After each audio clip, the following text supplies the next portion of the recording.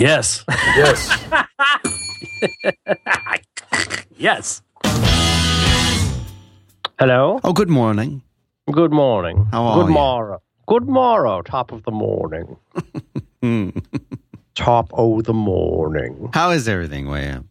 On the morrow. Did you know I was looking at something that I was looking at that they have these things called Nerd Merit Badges. Are you familiar with these Nerd Merit Badges? Yeah, I think I've seen those, yeah. Did you know that there's one for Inbox Zero?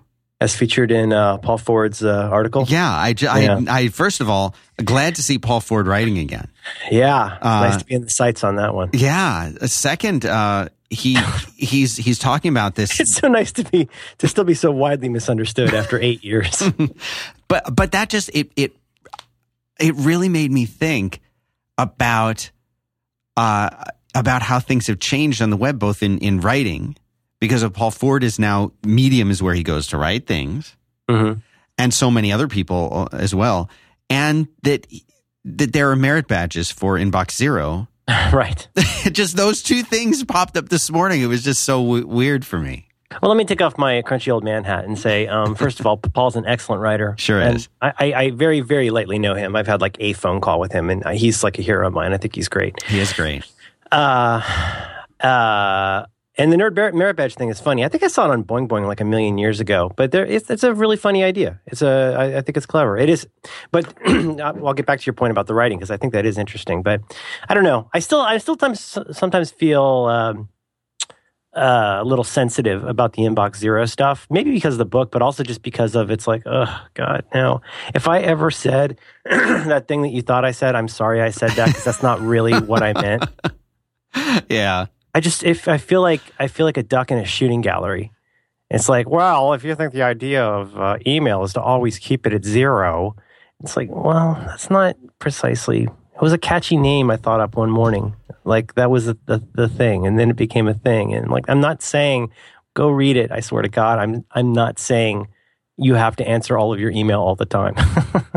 I'm saying you need a system and you need a new way of thinking.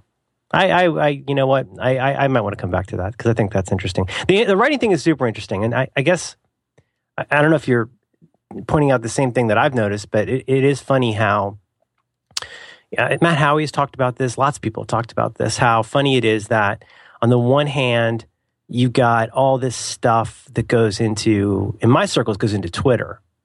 I guess for other people, that could be Facebook. In my case, somewhat Tumblr, for sure. Yeah. But, there aren't that many of us that, even so many of the people I know, very few people have an actively maintained blog, A. Yeah. That is, B, the primary place that they think of as their internet home.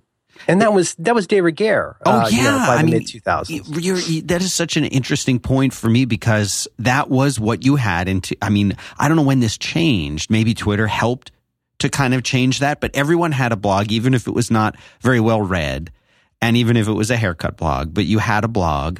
And this is like, I go here to share my stuff, and this is where I post my stuff. And if you want to know what's going on with me or hear my thoughts, then here's where I post it. And if it's good, other people will link to it. And eventually they came up with, like John's linked list concept of linking that Kottke also did. And that was like how this is a good thing you should read, how this took care of the discovery for you, is that you followed the blogs that you liked and they pointed at other blogs and inserted quotes from those blogs, and you would then find those blogs where you would then go to read those and RSS newsreaders, and it all built into this thing. And I feel like Twitter has really changed that, and now Medium has kind of changed that again. Mm-hmm. Oh, gosh. I got a lot of thoughts about that. I think you're right. And it's like so many things have changed. Like, when did it change? Well, I can't tell you like the day that it changed, but I can tell you of all the many factors that led to that. I think the obvious one is that people put stuff online because they want people online to see it. Yeah. And, there was a time when people like, still today, even Gruber, or people like me at a certain time might say, well, I would never give up the independence of having my own hosted website that's where everything's the way I want it to be. Mm-hmm. But I think increasingly over time, I mean, and now we get into the cascade, but I think it starts with you want to be somewhere where people are going to see it. And I think increasingly you want to be somewhere where people can tell you they like it. Yes. And where people can share it. And, just there's so many things that led up to that. I mean, it honestly, even so, like Kung Fu Grip was my first, Kung Fu Grip and Fives were my first, like, I think semi-well-known movable type sites. I'd done tons of sites on movable type. Like I said a couple episodes ago, I treated my Parasite like a $2 whore. I would put anything up. Anytime I had the vaguest idea for a website, there's a website out there that's nothing but fake guided by voices song titles. Like I would just come up with that stuff. That's how Fives was born. Right. But, back then also, everyone I knew was reading, probably using NetNewsWire. Oh, for sure. Yeah. If you were a Mac user, you used NetNewsWire. That was how you consumed like blogs and posts and news and everything. At least everyone I knew was on that. Yeah, and I think for a time there was an really interesting period where people like Jason Kotke, the usual suspects, right? Jason Kotke, CamWorld, Bifurcated Rivets, Robot Wisdom, Random Walks, like all the blogs that we all really looked up to in the early 2000s. We all wanted to emulate that. And I mean, I think, that standard started to emerge. The standard of having a freestanding website with posts about things, usually with a short annotation and a link. Rarely, I mean, I think at the time, mostly rarely photos, because it was still kind of a pain to do photos. It was not as easy. I mean, if you were on Blogger, it was not super easy. Even with movable type, it was not super duper easy. You still kind of had to host it yourself somewhere.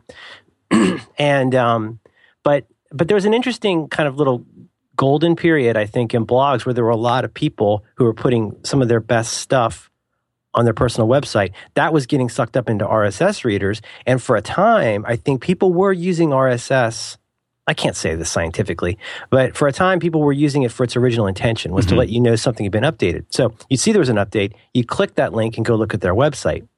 And then, so one of the changes became, I think for nerds, we got more habituated to the idea that we didn't even really have to visit the website. And so, today, I guess I really am an old man because I still use RSS a lot to keep up with stuff. And I relatively rarely go and look at those pages. So even stuff like Dave Pell's newsletter, I read that, in a newsreader. I don't read the email version. So anyway, but then I don't know. I think you got to follow where the crowds go. I don't know. I'm trying to think of like what the ones that really got me excited. What was the first? Friendster? That was the first of big one. And later Orkut was kind of the hipster version of that, which I think only just in the last few weeks they announced they're going to shut down. But so then the other seismic shift, and I'll shut up. But the other seismic shift that's so interesting is I think that people, I've seen this on Tumblr. I've seen this now on Twitter. I mean, I notice how many notes there are on something. I know if I put up a video of like the greatest Roy Wood and the Move song ever made, like Don Schaffner and Scott Simpson will heart it, and that's about it. Like nobody is interested in watching a video by the Move. I learned that, but I don't care. I still put it up, whatever. If you put up a quote from something, so there's this weird cascade that I see on Tumblr, and it's moved to Twitter now, which is like if you post a really long thing on Tumblr, people are going to just fly past it. Oh, yeah. Especially if you don't use the Read More link. Please learn about the Read More link. If you don't have a cut in there, because that just fills up the dashboard and people want to get onto their kitten pictures. But then if you have like a quote from something, people may not even read the linked article, but they'll really like the quote. The thing that I've noticed on Twitter, and I guess this is just a thing that people have known, and I'm only getting this now. Notice how many people exploit the constraint of Twitter by not posting text in a tweet, but they'll put up a GIF of a chunk of text, like basically a highlighted paragraph they'll make into a GIF and attach that to a tweet.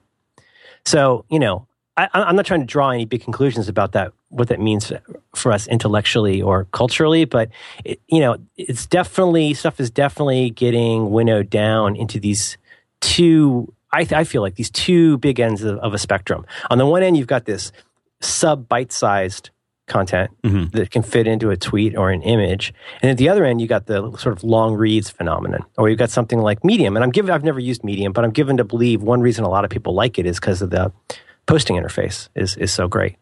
But yeah, I think it's an interesting trend. And I don't know, I kind of miss that period You know, like I remember when I very first yoinked Kotke's idea, circa 2002 or 3, where I had...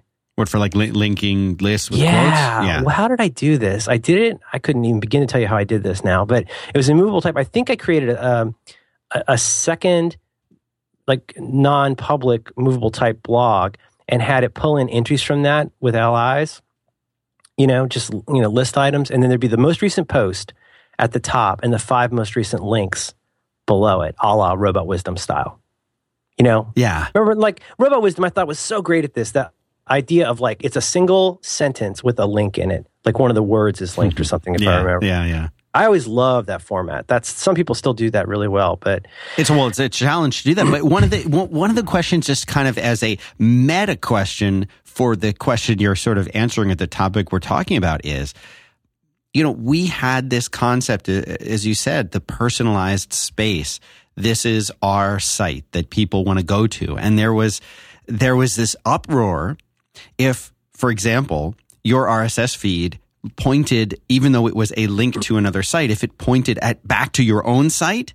So like, let's say I found a neat post by Merlin Mann and I had on HiveLogic, Merlin Mann's great tips for Inbox Zero. And I had a quote from Inbox Zero and that was in my RSS feed. If you're using an RSS feed reader, this is back in, 1902, and you hit the right arrow, which is going to launch that in a browser, hopefully in a new tab, if we even had tabs yet, then that should go to Merlin Mann's post, not Dan Benjamin's post on HiveLogic about Merlin Mann's post on 43 Folders or wherever. That was a hot topic for a while. Yes, and that was like a big, like, oh my gosh, they're just trying to get page views. They're trying to get Well, yes, they were. They were. Also, some publishing tools didn't support it the other way unless you really knew what you were doing. But the question that I have is, at least today, why are people writing posts? Why are they posting things in the first place? They're posting them because they want people to read them, A, and maybe B, it might be connected in some way to their livelihood. But let's just assume it's A, that they want other people to read it. If they want other people to read it, does it matter whether it's on your own site or whether it's on someone else's site? If the goal is to get it read, wouldn't you want to put it in the place where the most possible people you could possibly see it? Yeah. Because Medium, if I wanted to write a post today about anything, would I put it on HiveLogic where 8-9 people come to read about, programming fonts, or would I put it on, on Medium where if it's good and if enough people like it, it could really, really get a huge viewership? I would put it on Medium. Yeah. No, I think you've nailed it. And it's kind of the reemergence of how things started, which was if you had a Blogger site or you had a Gray Matter site or you had a whatever, what's the one you used to use? You've got a WordPress Expression Engine. Yeah. If you had one of those, even back in the day when it was basically Blogger or Gray Matter or Movable Type, eventually Movable Type, which was the best.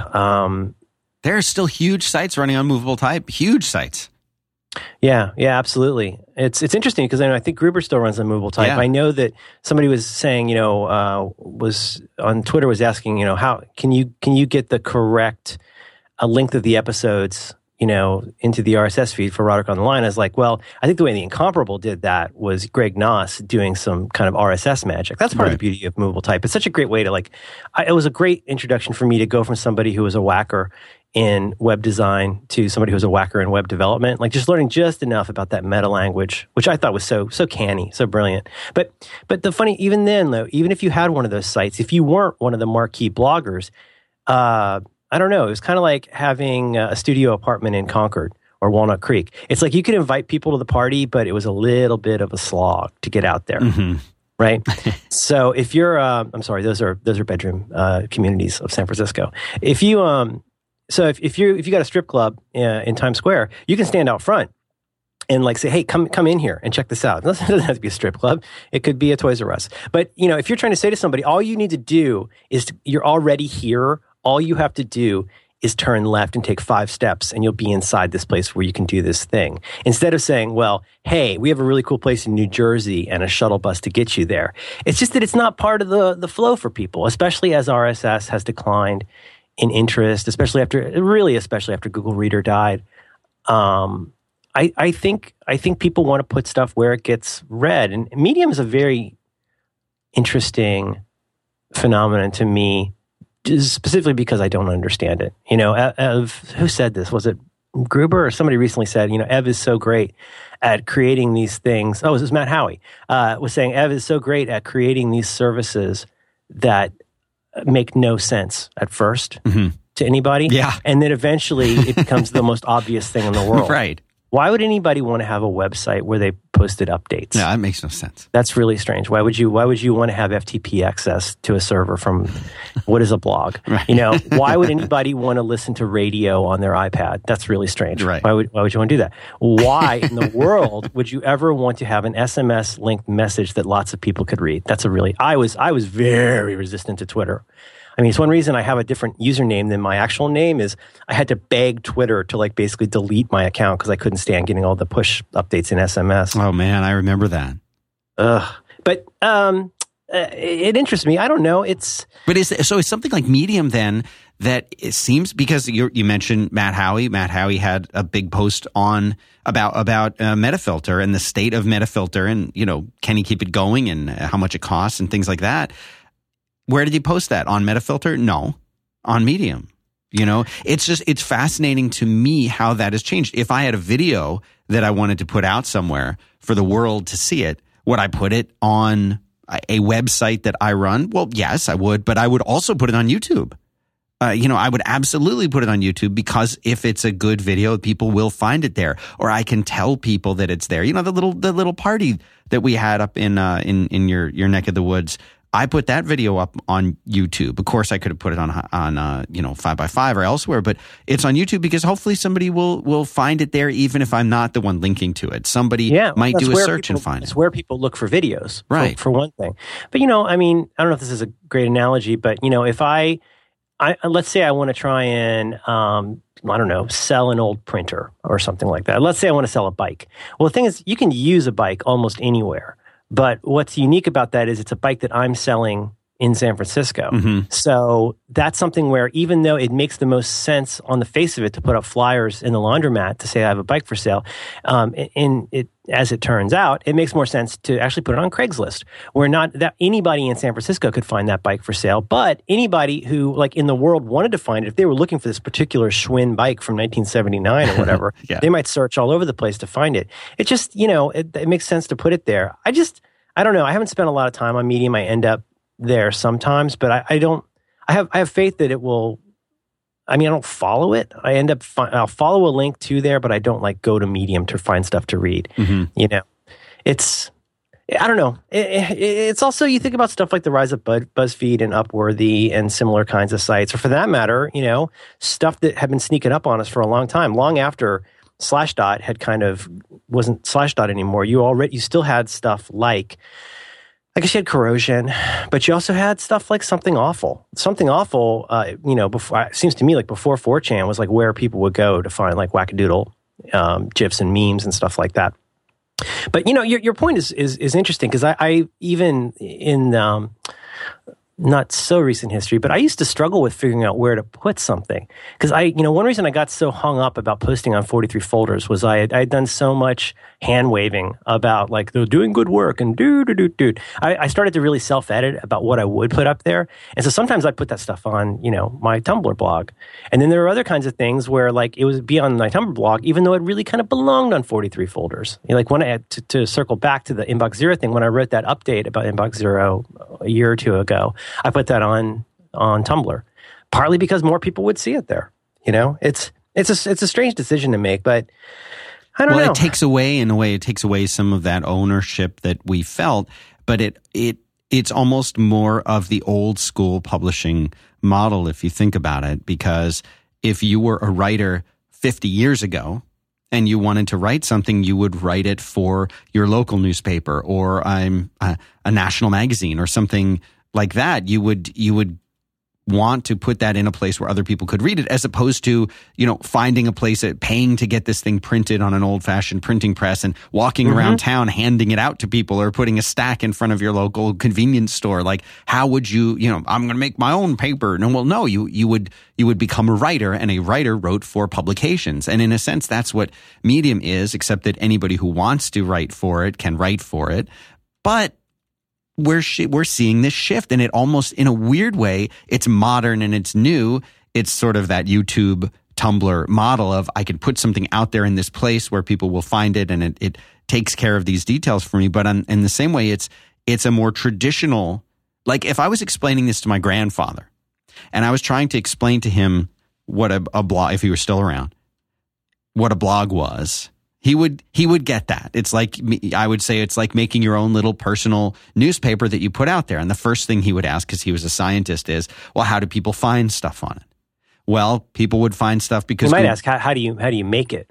Yeah, but he was smart enough to know that there must be a tool to do that. He would assume there are tools to do that. He would say, okay, how are people going to find this thing that you wrote? Because that's the reason you're writing it, right? And I'd say, well, Google will index it. He'd get that, and other people will find it. And then when they find it, they will link to it in their own publications that will lead you back. And okay, this sounds messy. If you really think about it, it sounds chaotic. It sounds messy. Well, maybe a search engine will find it. Maybe people will link to it. But what if they're too lazy to link to it? Or what if the search engine takes a month to find it and it's timely? These are the things that I feel like those publishing platforms like a Medium tries to address, is how can I get something that I have to say out there in a way that if it's good, it will kind of bubble up to the top and people will find it. But I'm like you, exactly what you said.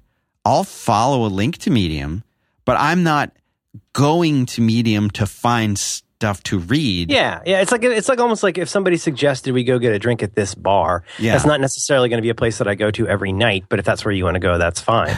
Right. But there's also been a funny kind of not an inversion exactly, but there's been a funny thing that happened, which is people like me were very. I was a very strong advocate for blogs, and I was very, I don't want to say defensive, but I would kind of, anybody who looked at blogs and went, oh, that's silly stuff, that's all a bunch of nonsense. I thought that was a little bit of shooting fish in a barrel, because I could point you to people whose photography work was on par with professional photographers who had watermarked the living bejesus out of their photos. You couldn't even see anything on them anymore. People who were doing, say what you will about the particular characters. Think about people like Clay Shirky, Jeff Jarvis, Roger Ebert to a large extent. People who took a background in academia or straight journalism, or like in Jeff Jarvis's case, I think he had been in broadcasting. Roger Ebert was obviously Roger Ebert. I think Clay was mostly a very, very intelligent academic. And all of those people were able to lend a lot of credibility to the idea of what I will just call online publishing, to the point where, I'll say it again, I think some of the best stuff Roger Ebert's ever done was on the Sun-Times site. I mean, the stuff that he wrote was just incredible and moving, and he just really seemed to go from being irascible to courageous in a way that I found really inspiring. Clay Shirky, my God, everything that guy writes, he's just such a smarty pants. Jeff Jarvis. And so, but here's what happened. So back then, we say, oh, well, look at this. It looks like more and more of actual capital J journalists, people who went to J school, or people who have, it's almost like the reason my Wikipedia entry, which I haven't looked at in a really long time, never made it for a long time. It got voted down a lot, was because there wasn't enough citations about me from real places. Right, from real places that legitimize you. Like, it's not enough that, he has a blog and was interviewed here. He's got to be a real person. You couldn't just say, I like this guy's stuff. It was stuff like being in the New York Times, being in the Wall Street Journal, being on NBC Nightly News, things like that, like silly stuff that made it seem credible. But anyhow, I guess my point is that for a long time, blogging had the pretension of being more and more highbrow, of being better and better vetted. And it really was. I mean, so many people, I'm just going to say other people I followed. I can't speak for the world. But it's funny how more and more, those kinds of blogs caught on, and then it got easier to blog, and more people were doing it. Sometimes, with extremely different results. Then you got MySpace coming up, and that's like a whole different ballgame. But it's funny how, as more people started doing blogging, I think everybody gets to a point where they're like, They don't say this aloud, but like, I'm not really sure what I have to say today. So you start doing more and more links from the AP. You start doing more and more, like Jason Kaki style Saturday night links to the Sunday New York Times, or classic Kaki. More and more things where you're relying on what we call old media. As we look down our nose at all of these old media things, they're still the source of a ton of information for 10 years of blogging. It all, Metafilter, so many of those articles start out, and the great comment threads spin out of something that might have been in the Atlantic or might have been in Harper's or whatever. But then what happened? More and more people were getting their news, or were either not getting their news from newspapers and television on a regular basis, or they were getting it from The Daily Show, or they were getting it from online sources. And all those sources had much thinner revenue streams. So what happened? Some of the worst aspects, as those numbers declined, as they had to lay people off, as those resources shrunk, they more and more turned to the Upworthy, to Boodle style tricks of whatever that service that's on every page now. That weird embedding. Right. Yeah. Yeah, 7 most important breasts for your refi. You won't believe what happened next. And so, but it's kind of, we're getting to an interesting point though now, where it really is. It's a lot of blogs pointing at blogs at this point, and I don't know. I keep thinking Huffington Post is going to blow up, but I guess it's still doing really well. But the snake can only eat its tail for so long before it gets back around to its mouth. Here's the thing, Dan. If you're going to have an Ouroboros, you're going to need a big mouth and a lot of snake. We're back in a minute.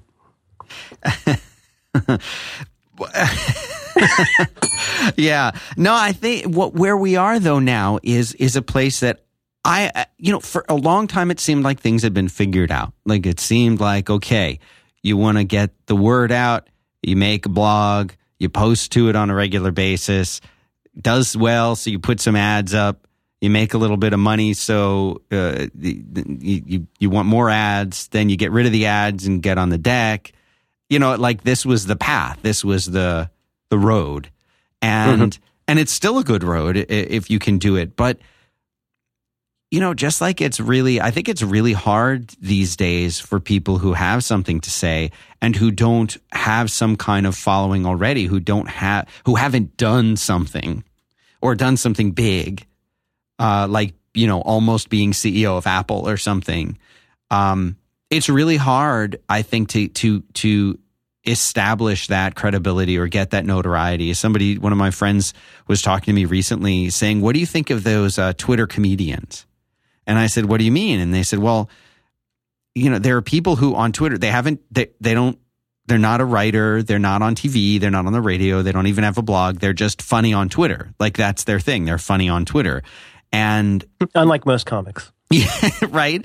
But they are followed by a lot of people, and they're not leveraging their audience to engage more, and lead them to buy their products or services. They're just funny on Twitter. Like that's it. And this is a new thing of like, you can right. Make a joke in 140 characters and have 1 million followers. But what are you doing with that? What's the point? Is the point just to be funny? Is it to make, to build something, to, make a show called Stuff My Dad Says? Like where does that lead? And that's kind of, I think, a different thing, because the inspiration for so many people to write a blog was always, I've got something to say and I want to discuss this thing and spark conversation in my comments. And, and I think behind that for a lot of people was, gosh, I would really love to do this full time. I want to be the next Deuce, or I want to be the next Gruber or Kotke or whatever, and have this place that people will go to hear these things that I have to say, because I'm passionate about this stuff and I would love to make a living doing it.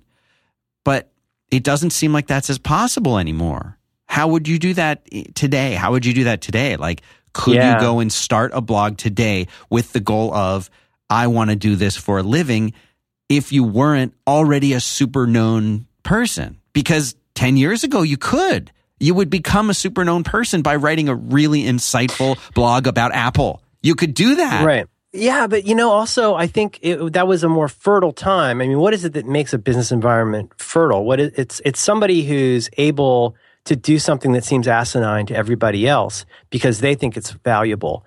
And And so back then, partly, I think it was a smaller field of competitors in some ways. And back then, the money was not great. I think the only way, I mean, one thing I want to mention, there's this podcast I like called "You Are Not So Smart," a celebration of self-delusion, and it's a really fun podcast. Yeah, I had a phone call with him. He's super cool guy. Oh yeah, he's great. And why do I never know his name, Dan? What is his name? And this is the thing. I know his theme music, but I don't know his name. I know, David McRaney. It's Dave McRaney. Dave McRaney, and he eats a cookie. He eats a cookie. And here's the thing about this is people know the name of the show more than they know him. And you're not the only person to say that. Well, the reason yes, you're absolutely right. The reason I mentioned it in particular is this latest episode called The New Science Communicators. So it's kind of a show about kind of about cognitive biases in writ large. It's about all kinds of stuff that we think we know or we know wrong. It is, on the face of it turns out show, but it's very well done. I like the guy a lot, and I never miss an episode. But in this latest one, he talked to this guy, Joe Hansen. And so part of the reason I feel somewhat unqualified to talk about anything in like the last 3 years of this stuff, I am so out of the loop because now I'm like Marco, or where people mention things that everybody knows about and I have no idea what they're talking about. Like he had they're talking about like YouTube channels that, I'm doing this from memory, but YouTube channels that get like independent YouTube producers making science videos, like kind of, I don't want to say pop science, but like explaining scientific stuff in a way. And the following for this stuff is rabid. It's giant. I mean, like one of these videos will get more views than like Cosmos. It's so strange how quickly we went from TV being the place where like 40 million people would watch Hawkeye make somebody strangle a kid or chicken, no spoilers, but to where we are now where you can go and do that independently on your own. But I think there is a key to this, and it's the key that's always been there. And I think Gruber and I talked about this in our semi-famous South by Southwest talk 50 years ago, is that, I think you've got to look at it, whatever you're doing as a platform for your ideas and your personality in some ways. I think that the thing that is a dead end has been the dead end for a lot of people for a long time is thinking there's this model, whether that's based on LPs or films, like, feature films or whatever it is. There's this mind block people used to have of like, I will have arrived when I received the benediction and blessing and money of somebody who can help me make the thing that I've always wanted to make. Mm-hmm. That's pretty crazy to think about that today, that you might go from film school to making your first film. Well, I bet you people who are in film school now have made a dozen films, or they've done so much work on video since they were little kids. They've been playing with the handy cam or whatever.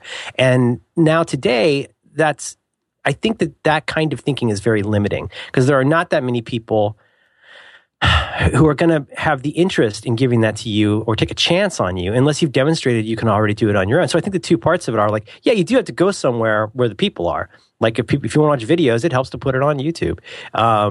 But I think then you also have to look at it as a platform to other things, which seems so obvious now. But people used to look at me with like a deer in the headlights when I would say this 10 years ago. But like think about so for myself, like when I started like Kung Fu Grip, it was an offshoot of my LiveJournal, where I felt like LiveJournal should be where I talk about my life and stuff. And then Kung Fu Grip was going to be more of like a regular blog. Not that this matters to anybody, but just in terms of context. So, but you know what I wanted? My goal above everything else, and just to be brutally honest, I wanted to be noticed by the people that I really admired. Right. I didn't think there was any chance I would ever become Jason Kotke or Heather Champ or John Gruber, but the very idea that I might write something or, post something that they would see and think didn't suck was a huge driver for me. And that's a big driver of what kept me going. It didn't always make me do the best stuff. There's always been link bait of one kind or another.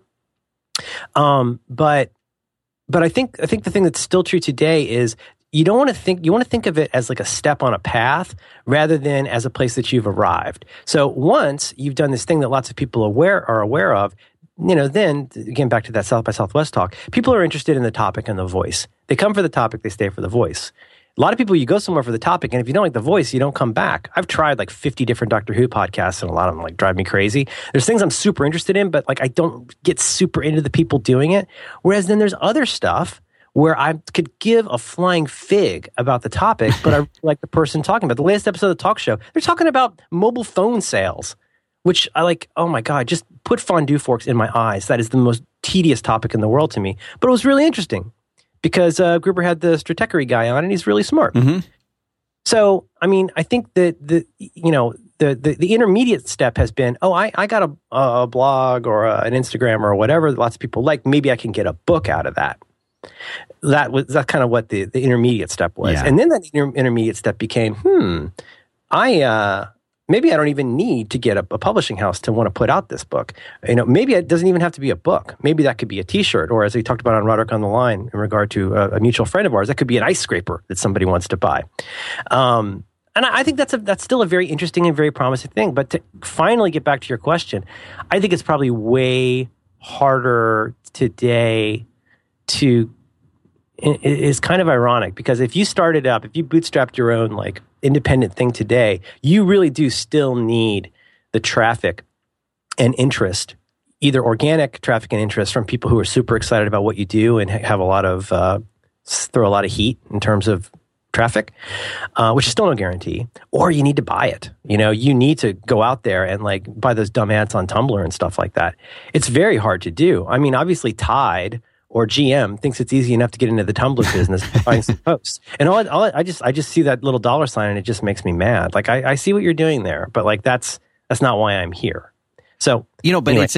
And as an even more of a tangent, because I'm always dealing with like working with sponsors and advertising and things like that, and a lot of folks come to us and they're like, well, I know you sell for podcasts, can you sell for websites too? And we've talked to our sponsors about that, like, would you want us to sell for sites and do banners and things? And almost all of our sponsors like, oh, we love those sponsored posts. Like that's the thing that they want right now is sponsored posts, even if they're written by the author about a product or something like that. Like the banner ads are not as popular. It's the sponsored post. But I agree with you. It's like you go to a site and I don't know, there's a strange line where now this author who's writing about, like, everybody should get paid for doing the stuff that they do. Why not? If you're lucky enough to have an audience and they typically want to support you, and you have Patreon and these other solutions coming to the aid of the independent creators to try and make it easier for them to say, I've got this cool thing. It takes me a lot of time to do it, but I love doing it. And you guys seem to like consuming it. Help me. But it's just so everything feels like it's kind of splintering now. There used to be this model of, well, you have a site, you put ads on it, then the sponsored posts. And now, all of these different channels for trying to figure out how to do the stuff we like independently for a living. People make it out to be such an easy thing of like, oh, if you do something great, people will come to it and you'll make some money. But it's not. It's not easy. It's certainly not straightforward. It's confusing. Mm-mm. It's confusing. Yeah. No, I totally agree with you. But then when I do think about the people who are continuing to post on a semi-regular basis on sites that I like, it's almost always not their primary thing. You know what I mean? Somebody like Brent Simmons or Guy English, or somebody who writes about nerd stuff that I like following.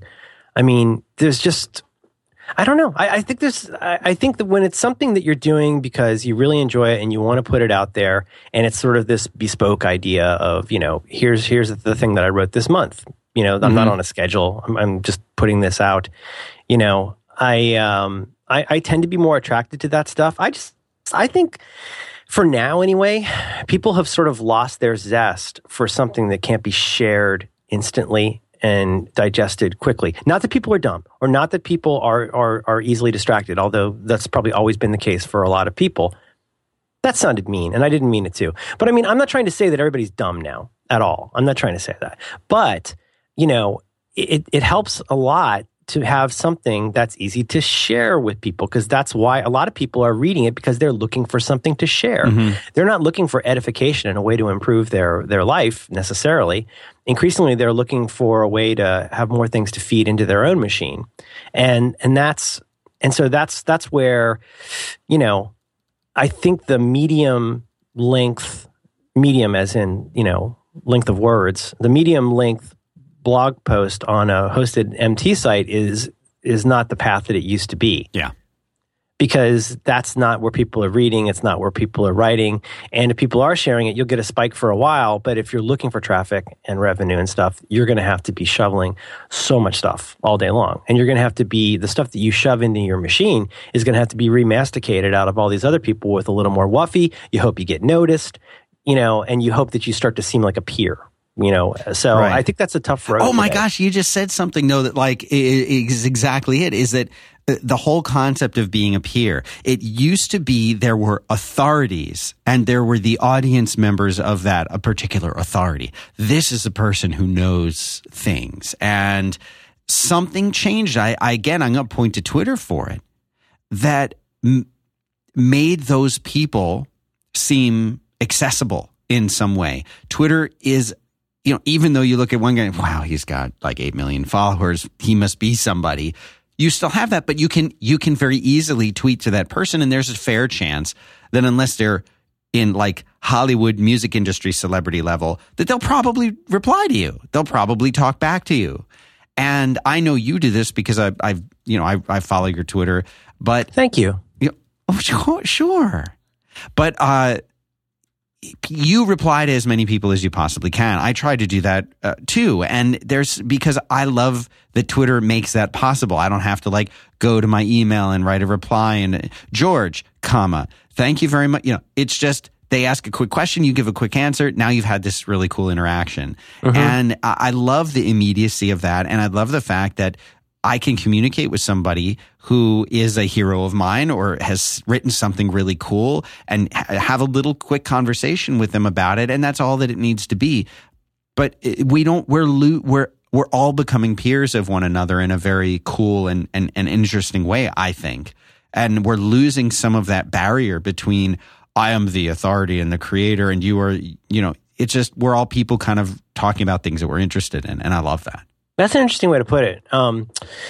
We watched, I'm so glad my daughter liked this. We watched the first half hour of A Hard Day's Night last night. And like there's the scene where the manager's like going to lock them in the train car until they answer all their fan mail. Right. And then of course there's that joke on The Simpsons from probably 1993 where Ringo Starr is still answering his fan mail from the early 60s. You're right. I mean, that's a lot of work if you try to do that by hand. I wouldn't say I try to respond to everybody. Like if it's a cool remark from somebody who's obviously like really listening, I gave up a long time ago on so who's Descartes? Like I gave up on those a long time ago. But if somebody writes something or sends a link, I like talking to people. I mean, that's what it's great for. And it really is great for stuff like, here's a link to something, we should do some follow-up actually. Here's a link to something related to Glengarry Glen Ross that you should see or something like that. Yeah. It's a perfect medium for that. But I don't know, maybe it's just a consequence of getting older, but more and more, I guess I feel like I really realize how much in the infancy of so many things. We're still so much in the infancy. I remember like when OS 10, the beta of OS 10 came out, you get that disc for $25.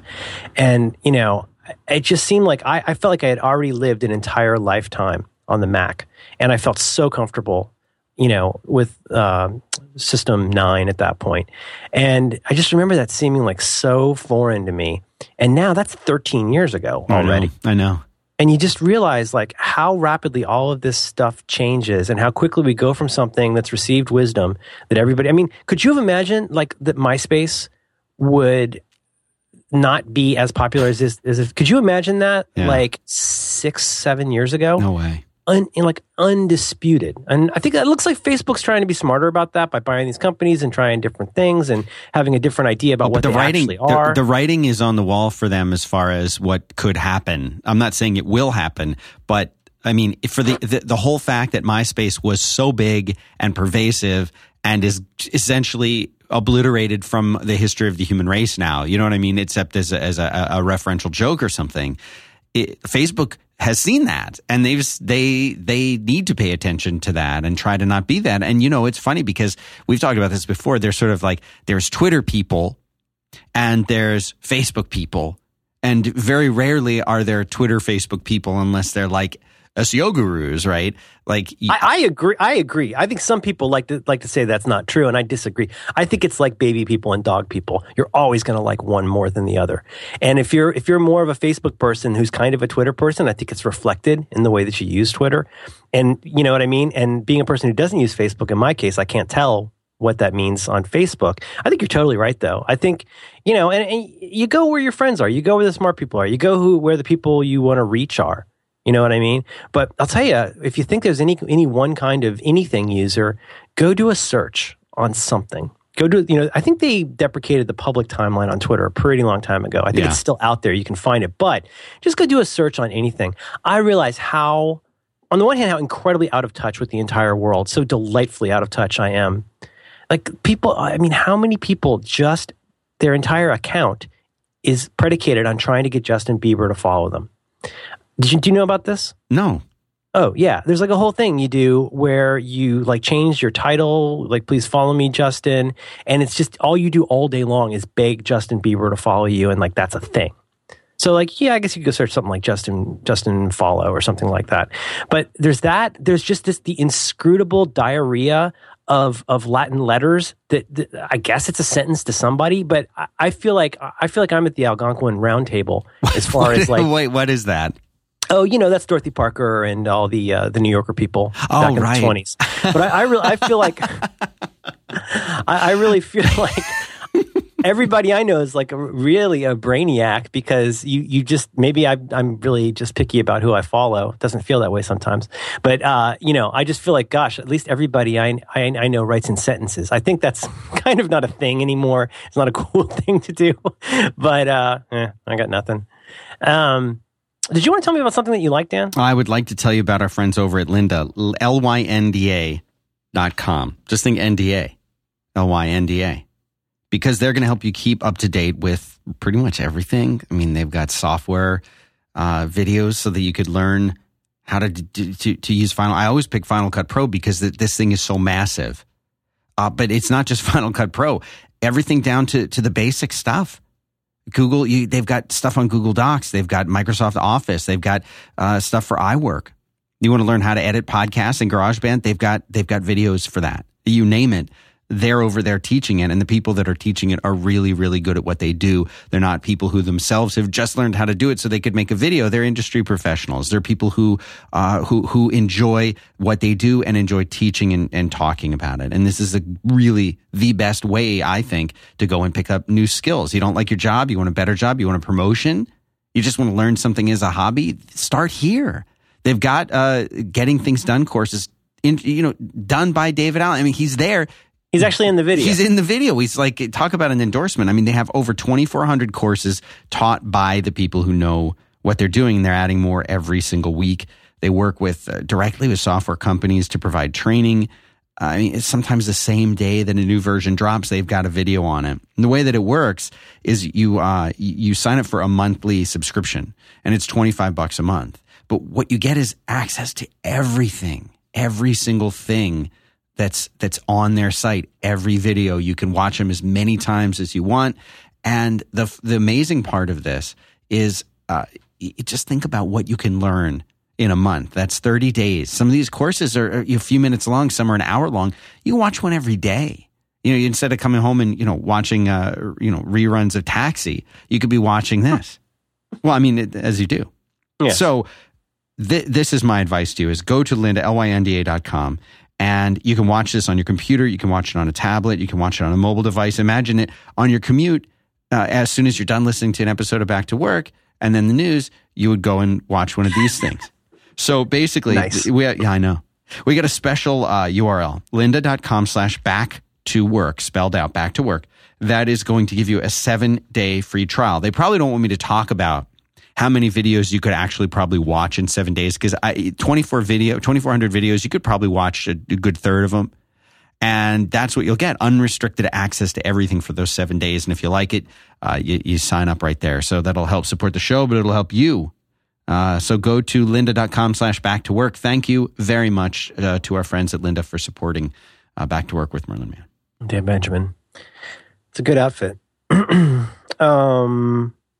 We could talk more about that, the blog stuff. It's interesting. It's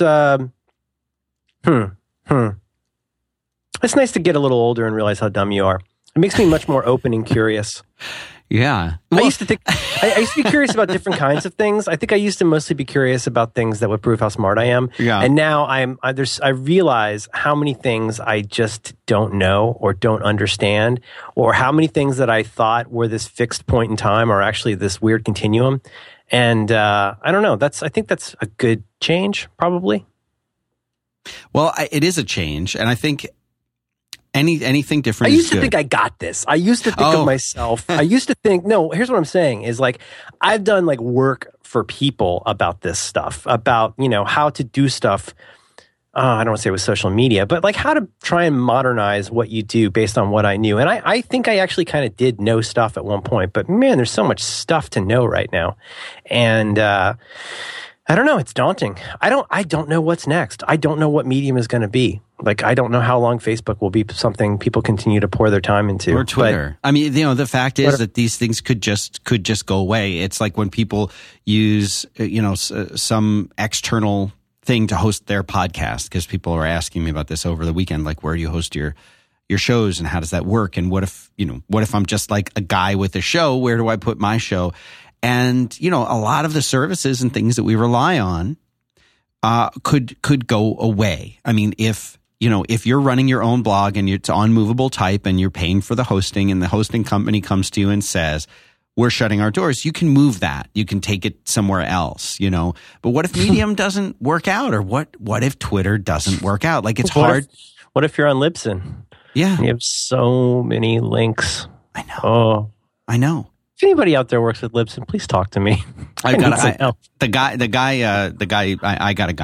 Oh my God, I need a guy. But but that scares me. I want to understand the relationship that I have with the company that I'm relying on for the stuff that I'm creating. I want to know what that is, and I don't know what that is with Twitter. I guess it's through advertising, but I don't know. And the idea, like, I think of Twitter, and especially I visited Twitter the last time I was in San Francisco. A few of us went out there and we saw one of their 3 or 4 amazing cafeterias. And I want to talk to you about cafeteria culture in San Francisco, maybe after dark or something. Yes, I would enjoy that. But like, I went there and I was in awe of this place. It's so massive and there's so many people there.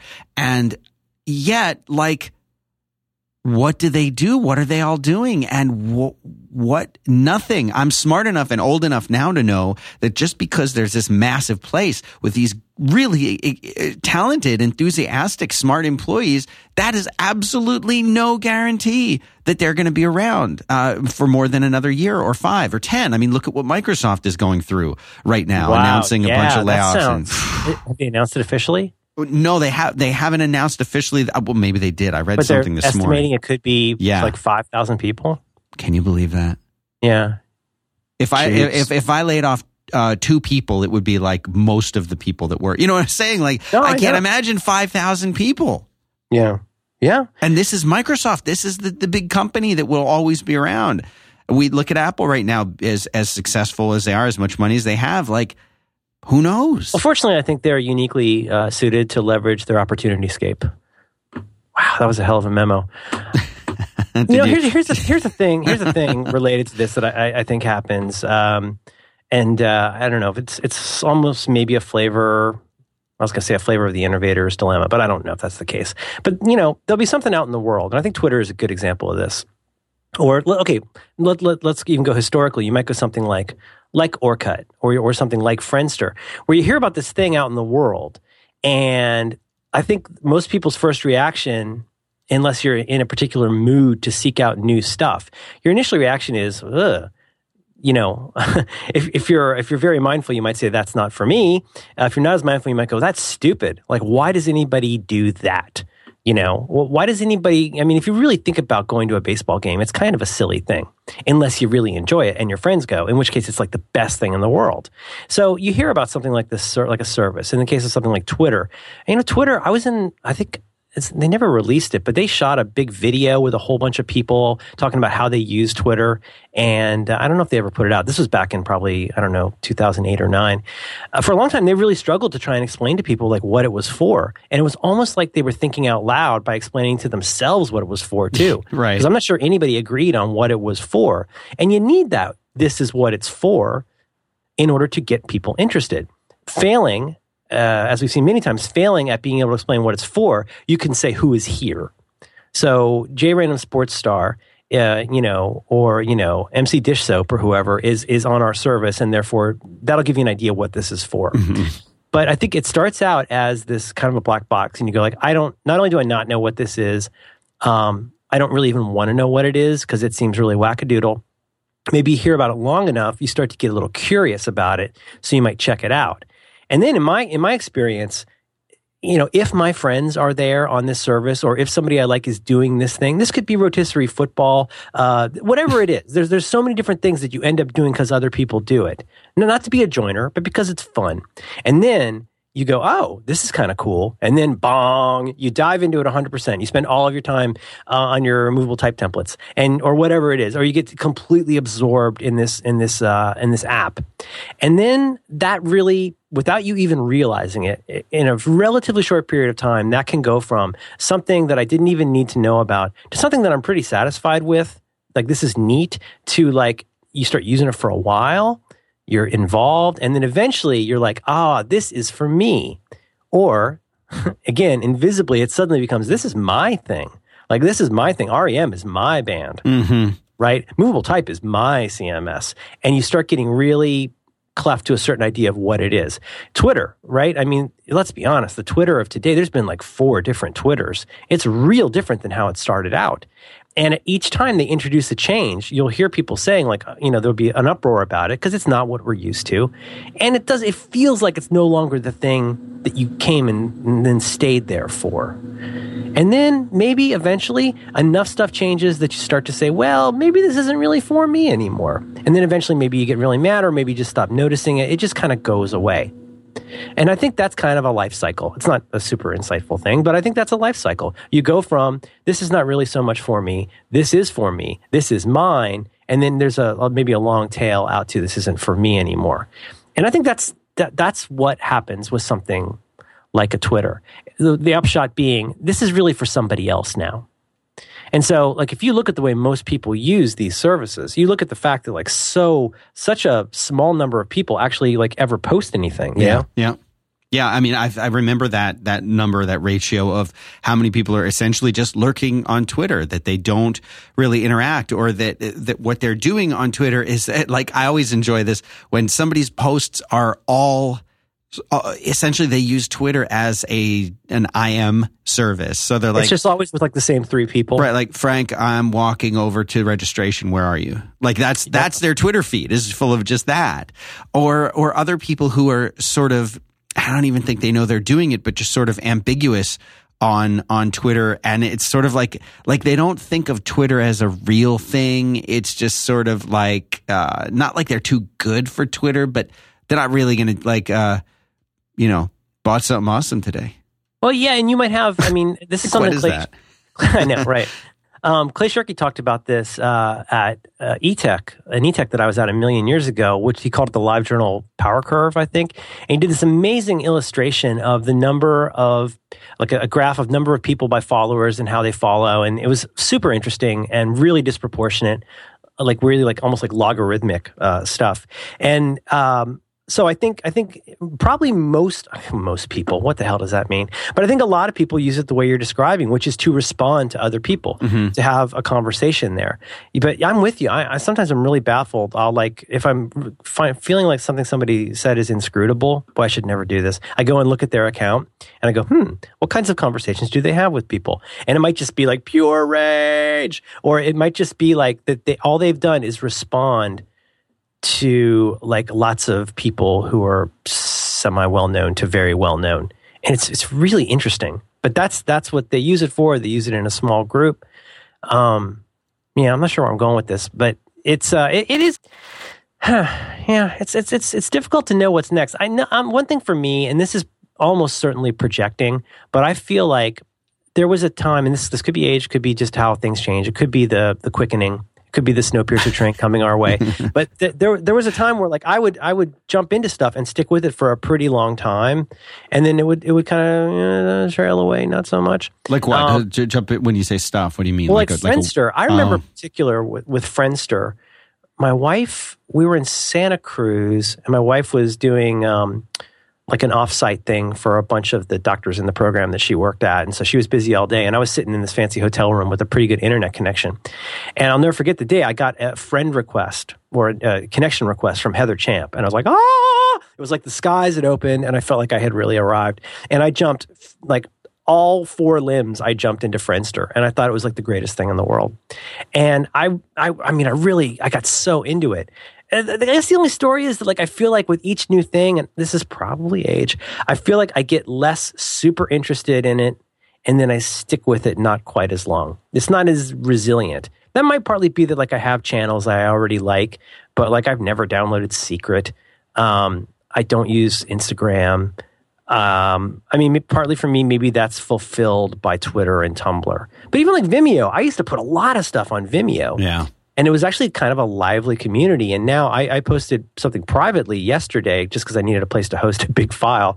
And that's like the first time I've uploaded something to Vimeo, and I don't even know how long. I remember Vimeo being the community that you're talking about. And why did it change? What happened to Viddler? You know, like these things just sort of... Yeah, Viddler, that just went away. Yeah, they're still there. And we have tons of content from video stuff that we put up there. But, you know, these things... I think they pivoted, Dan. I think they did a pivot.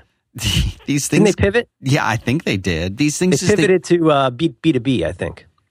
Well, I guess, but what are they going to do when you have something like Vimeo, which is also not the same as it was, and you have YouTube that's, you know, now kind of the big dog and maybe the only one, and the only dog, and I don't know, the alpha dog.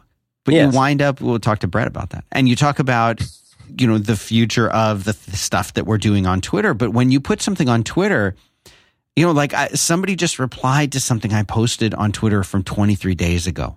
Oh, I know. Isn't that odd? It's crazy. Now, that's different from somebody posting to, you know, a blog post that I wrote a year ago or 3 years ago. I got a response to something that was like 4 years old. It was a really from Twitter? From somebody who's crazy. But it was somebody who's crazy, and I spent the entire morning reading her crazy Twitter feed. Yeah. But yeah, she responded to this one thing in this completely weird, bombastic way. And then I went and kind of followed. I was like, oh, yes, I know who that is. But yeah. It doesn't that seem odd? I heard somebody recently say, and I'm sorry, I can never cite where I heard things, but somebody was saying that basically Twitter's like live TV. It's TiVo-less live TV, that like the way that you can like survive with Twitter is to just treat it as a thing that goes by. And like you could try to catch up with it, but you're better off to just look at what's most recent. Mm-hmm. It's kind of, it's pretty ephemeral. But, you know, even that situation where I might wake up and drinking coffee in the morning and I'm like, oh, I need to figure this thing out. And I'll be like, oh, this thing happened with the Mac Mini, whatever. And I'll get some replies right away. And after the fifth or sixth one, they will come up with a solution for this is the adapter you needed or whatever. And like hours later, as people on the West Coast wake up, then they will, I guess they're looking at their Twitter stream, right? So they'll reply to me, even though the problem was solved 2 hours earlier while they were asleep. And then later on, inevitably, you will say that, oops, ignore me. I'm still catching up with my feed. Like this happens all the time. And we don't see that as much with email, because if you look at your inbox and your inbox is somewhat sane. It's always threaded too. It's threaded now. We have threading, thank God. But you'll see that, oh, someone replied and said, never mind, I got it figured out. But we don't have that really on Twitter. And Twitter has become our second inbox, hasn't it? Where we can optionally reply to things or not. But very much for me, like as I'm there in the morning, drinking coffee, wrangling my kids, getting them ready, I'll look at things on my phone and it's sort of like what email came in, because that's really important. And then what tweets came in, because that's secondarily important. And then did anything, did my family member who's traveling post anything good to Instagram is sort of my third thing. You know what I mean? Like this is sort of this priority of now the multiple inboxes that I have, that, Instagram is my inbox for images. Email is my inbox for mainly business related stuff. And Twitter is my mainly friend inbox. And they have different apps and interfaces that go along with them. But, and Facebook is the application I never launch.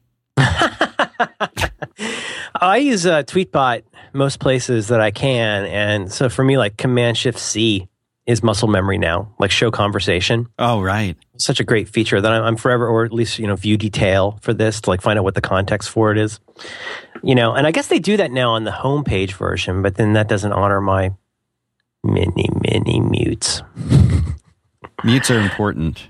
Yes, I agree. Can I pivot? Please. Okay. Is this the show? Well, I mean, I'm ready to start. I haven't started recording yet, but okay, this will never go up. No, this will never air.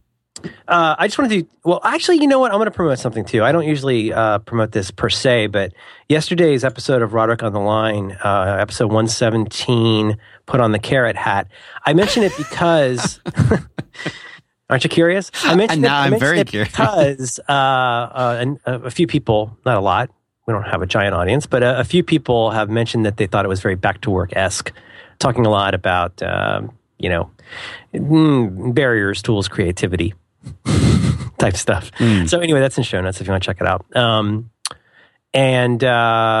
Can we do 2 pieces of Glengarry follow-up? Oh, please. I've been waiting for an hour and 5 minutes. I got 2 pieces here. You might have more. Okay. Yeah, 2 very interesting questions related to leads in the leads. Leads. One that I think a couple people wrote about. Why are the Nyborgs still in the pile of leads if they know that they aren't good leads? Yes. Yes. Yes. Yes. Yes. Yes. Yes. That's what made me late for the show. Sometimes you get it, Dan. Sometimes you really pull it out. That's a good one. And then the other question, which is a bit of a poser, is we see when Tony Roma is, as you call him, when Ricky is talking to Link, he pulls out a brochure. Oh, no, this bothers me. This one really creeped me out and freaked me out. I didn't respond because I don't have a specific answer. So the 2 questions: why are the Nyborgs still in the lead pile at all? And B, did Ricky actually have the Glengarry leads or a Glengarry lead before other people did? Jump in anywhere. All right. Well, let me take the first part first. Okay. Because I had a theory, but then the guy came back, and I think he sort of. I think this one's pretty easy. Well, my thought is why the Nyborgs are in is that they continue to fill out forms and submit their names and put their names because they love just talking to salesmen. So they're constantly filling out forms and rebate forms and whatever else that would re-put them on the list, and that the person who's maybe creating the little blue cards with the Avery labels on them are, maybe they're not quite vetting the Nyborgs, and or they know the Nyborgs are sort of a waste of time, but maybe that's who they're going to give to the people that aren't closing, because they still need to give those people leads. Everybody gets 2 leads, one for today, one for tomorrow. So they're going to give them a lead, even though they know it's a bad lead. At least they're giving it, and who knows? Maybe one day that the lead will close, and something will happen. But clearly, that Williamson is only giving the good leads to the people that he knows will close them. They're only, he's not going to give the Nyborgs to Ricky, right? Right. Yeah. So the question really isn't like, why is it there? But why is it there if they know the Nyborgs aren't a good lead? Or I guess consequently, like how did they not get removed from the pile? Just always removed. Right. Yeah. And I think there's a pretty plausible explanation, which is they've just got this big pile of leads that get kind of churned around. And so maybe, we see that somebody else has gotten the Nyborg lead before. Maybe part of the thought is, well, actually, some leads is better than no leads. Right? If we got to give these guys leads, and all we have right now are this pile of old ones. That's still, that happens in sales calls all the time. Don't you do that with sales? Yeah. Where sometimes, you would love to have 10 really hot pre-qualified opportunities who are ready to sign on the line, which is dotted. But there's also the chance that you might want to follow up with somebody who is an extremely weak lead because something might have changed. If you got nothing else, you're going to go with even the crappy ones because you're a salesman and you want to close.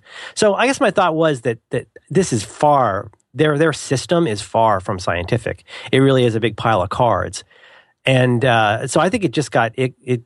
I think at this point, probably they will cross it out and take it out of the pile and probably let the lead people know, hey, this is, not a good one. Yeah, but it definitely feels to me like it's a different operation. The place that's generating that is organizing and sending out the leads. That's one thing, and the people who are actually vetting them, and where do they actually talking. come from? They're buying them from somebody. But I think it's just kind of a coincidence, but it's also just that they don't. The reason everybody wants the Glengarry leads is that all they have left are these crappy ones that everybody's seen before. They kind of say it, in the movie. But I guess it would help the lead generation system to be able to say, look, stop giving us this one. But I don't know if that helps. But that's why I think I don't know. But the second one is really troubling. That could be explained fully by just administrative BS. The real problem we have is Ricky Roma's he's sitting at the bar with Link. He's closing Link, right? Right. And he's got this brochure. What does it say? I don't know. I don't know. Is there a hell on earth? Could be. Does this mean something? So be it. You should get that one up. I will. I'll get those. And so, but it's a color brochure, and I think it says, is it Glengarry Highlands? Is that it what does. It says Glengarry Highlands across the top. And so a listener, whose name I should know, a listener says, how is it that he's on the night before the night that previous to the Glengarry leads being announced and arriving at the office, how is he selling Glengarry? And I think this might be pretty straightforward, or it might be a huge puzzle. So the implication being, hey, did somebody give a Glengarry lead to Ricky in advance of is that kind of the implication? That is the implication, I think. But that concerns me because then that would be putting Ricky over the top in a way that wasn't fair and would kill the competition. And also, how did he have the leads ahead of time? Because Blake showed up with the leads. Yes. That showed he was showing up with the leads. He had the leads in his hand, and then Williamson had him in the thing. And so here's my response to that. Here's my thought about that. Okay, and the only explanation I have.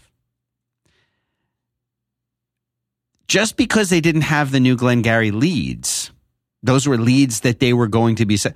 That I'm sure that Ricky, who's on top of his game, already knew about the Glengarry Highlands and that they were going to be selling them, and had already begun familiarizing himself with it, knowing that he was going to be getting the leads within the next few days. But I don't think that there's a limit. Maybe he could be pitching the Glengarry Highlands without the Glengarry leads. In other words, yes. I have the crappy leads, but I'm still going to pitch him on the Glengarry Highlands because this is what I want to sell. Because you know what? This is the new stuff, and I'm going to get it. So let me pitch this even to the crappy old leads. But here was a new lead. In fact, here was a brand new lead that wasn't in any system because I met him at a bar. I'm going to show him the best stuff I got, which is the Glengarry Highlands. He just had the brochure. It didn't connect him with the leads. Didn't imply that he had the leads. Link wasn't a lead. Link was a guy he met in a bar. Yes. You're waiting for it. Yes. Yes. Yes. I think it's a poorly explained coincidence because I don't see now. I don't have the movie in front of me, but I think Well, first of all, what do names mean? What do they really? It's just they name it whatever they're going to name it. Doesn't matter. It's just a stock photo. It doesn't matter what that's a photo of. You can call it anything that you want. Yeah. Right. It's all swamp. Yes. Right. So I think part of it is there's two parts. The one part is, yes, that's confusing. I think it might be that Glengarry is the current event. I think that's the current sales event, I guess, is what's going on right now. The other thing that's confusing, though, nomenclature wise, is when you say Glengarry lead, in my brain, I'm hearing those are the leads from a previous Glengarry sales project. Mm-hmm. I thought that meant when we sold Glengarry, whatever, years ago, these were the best leads we ever had, so we know these people are primed. But I guess, and now that I think about it, it makes more sense to say these are the leads for selling Glengarry. Do you think that's what they mean? That's what they mean. They mean these are the people who have been well vetted as being potentially interested in and ready to sign on the line, which is dotted for this land that we are selling. These are who we would like you to pitch this particular piece of crap swampland to. But that swampland existed. I think he's just closing. He's just closing. He's Ricky Roma and he's closing. And I think it's kind of a coincidence. Or, could be an alternative universe. Right, like 1616. Everything we know, everything we know is, Glengarry 616. I don't. Jesus, what has happened to the show, Dan? I don't know. Oh, yes. Gosh. Yes. Yes. I gotta get someone to clean that up a little because that's the rain in the background. Yes. Do you hear that rain? Yes. You can threaten a man all you want. You can't whip a dead horse. Let's button this up. All right. I love you. I love you too, Merlin Mann.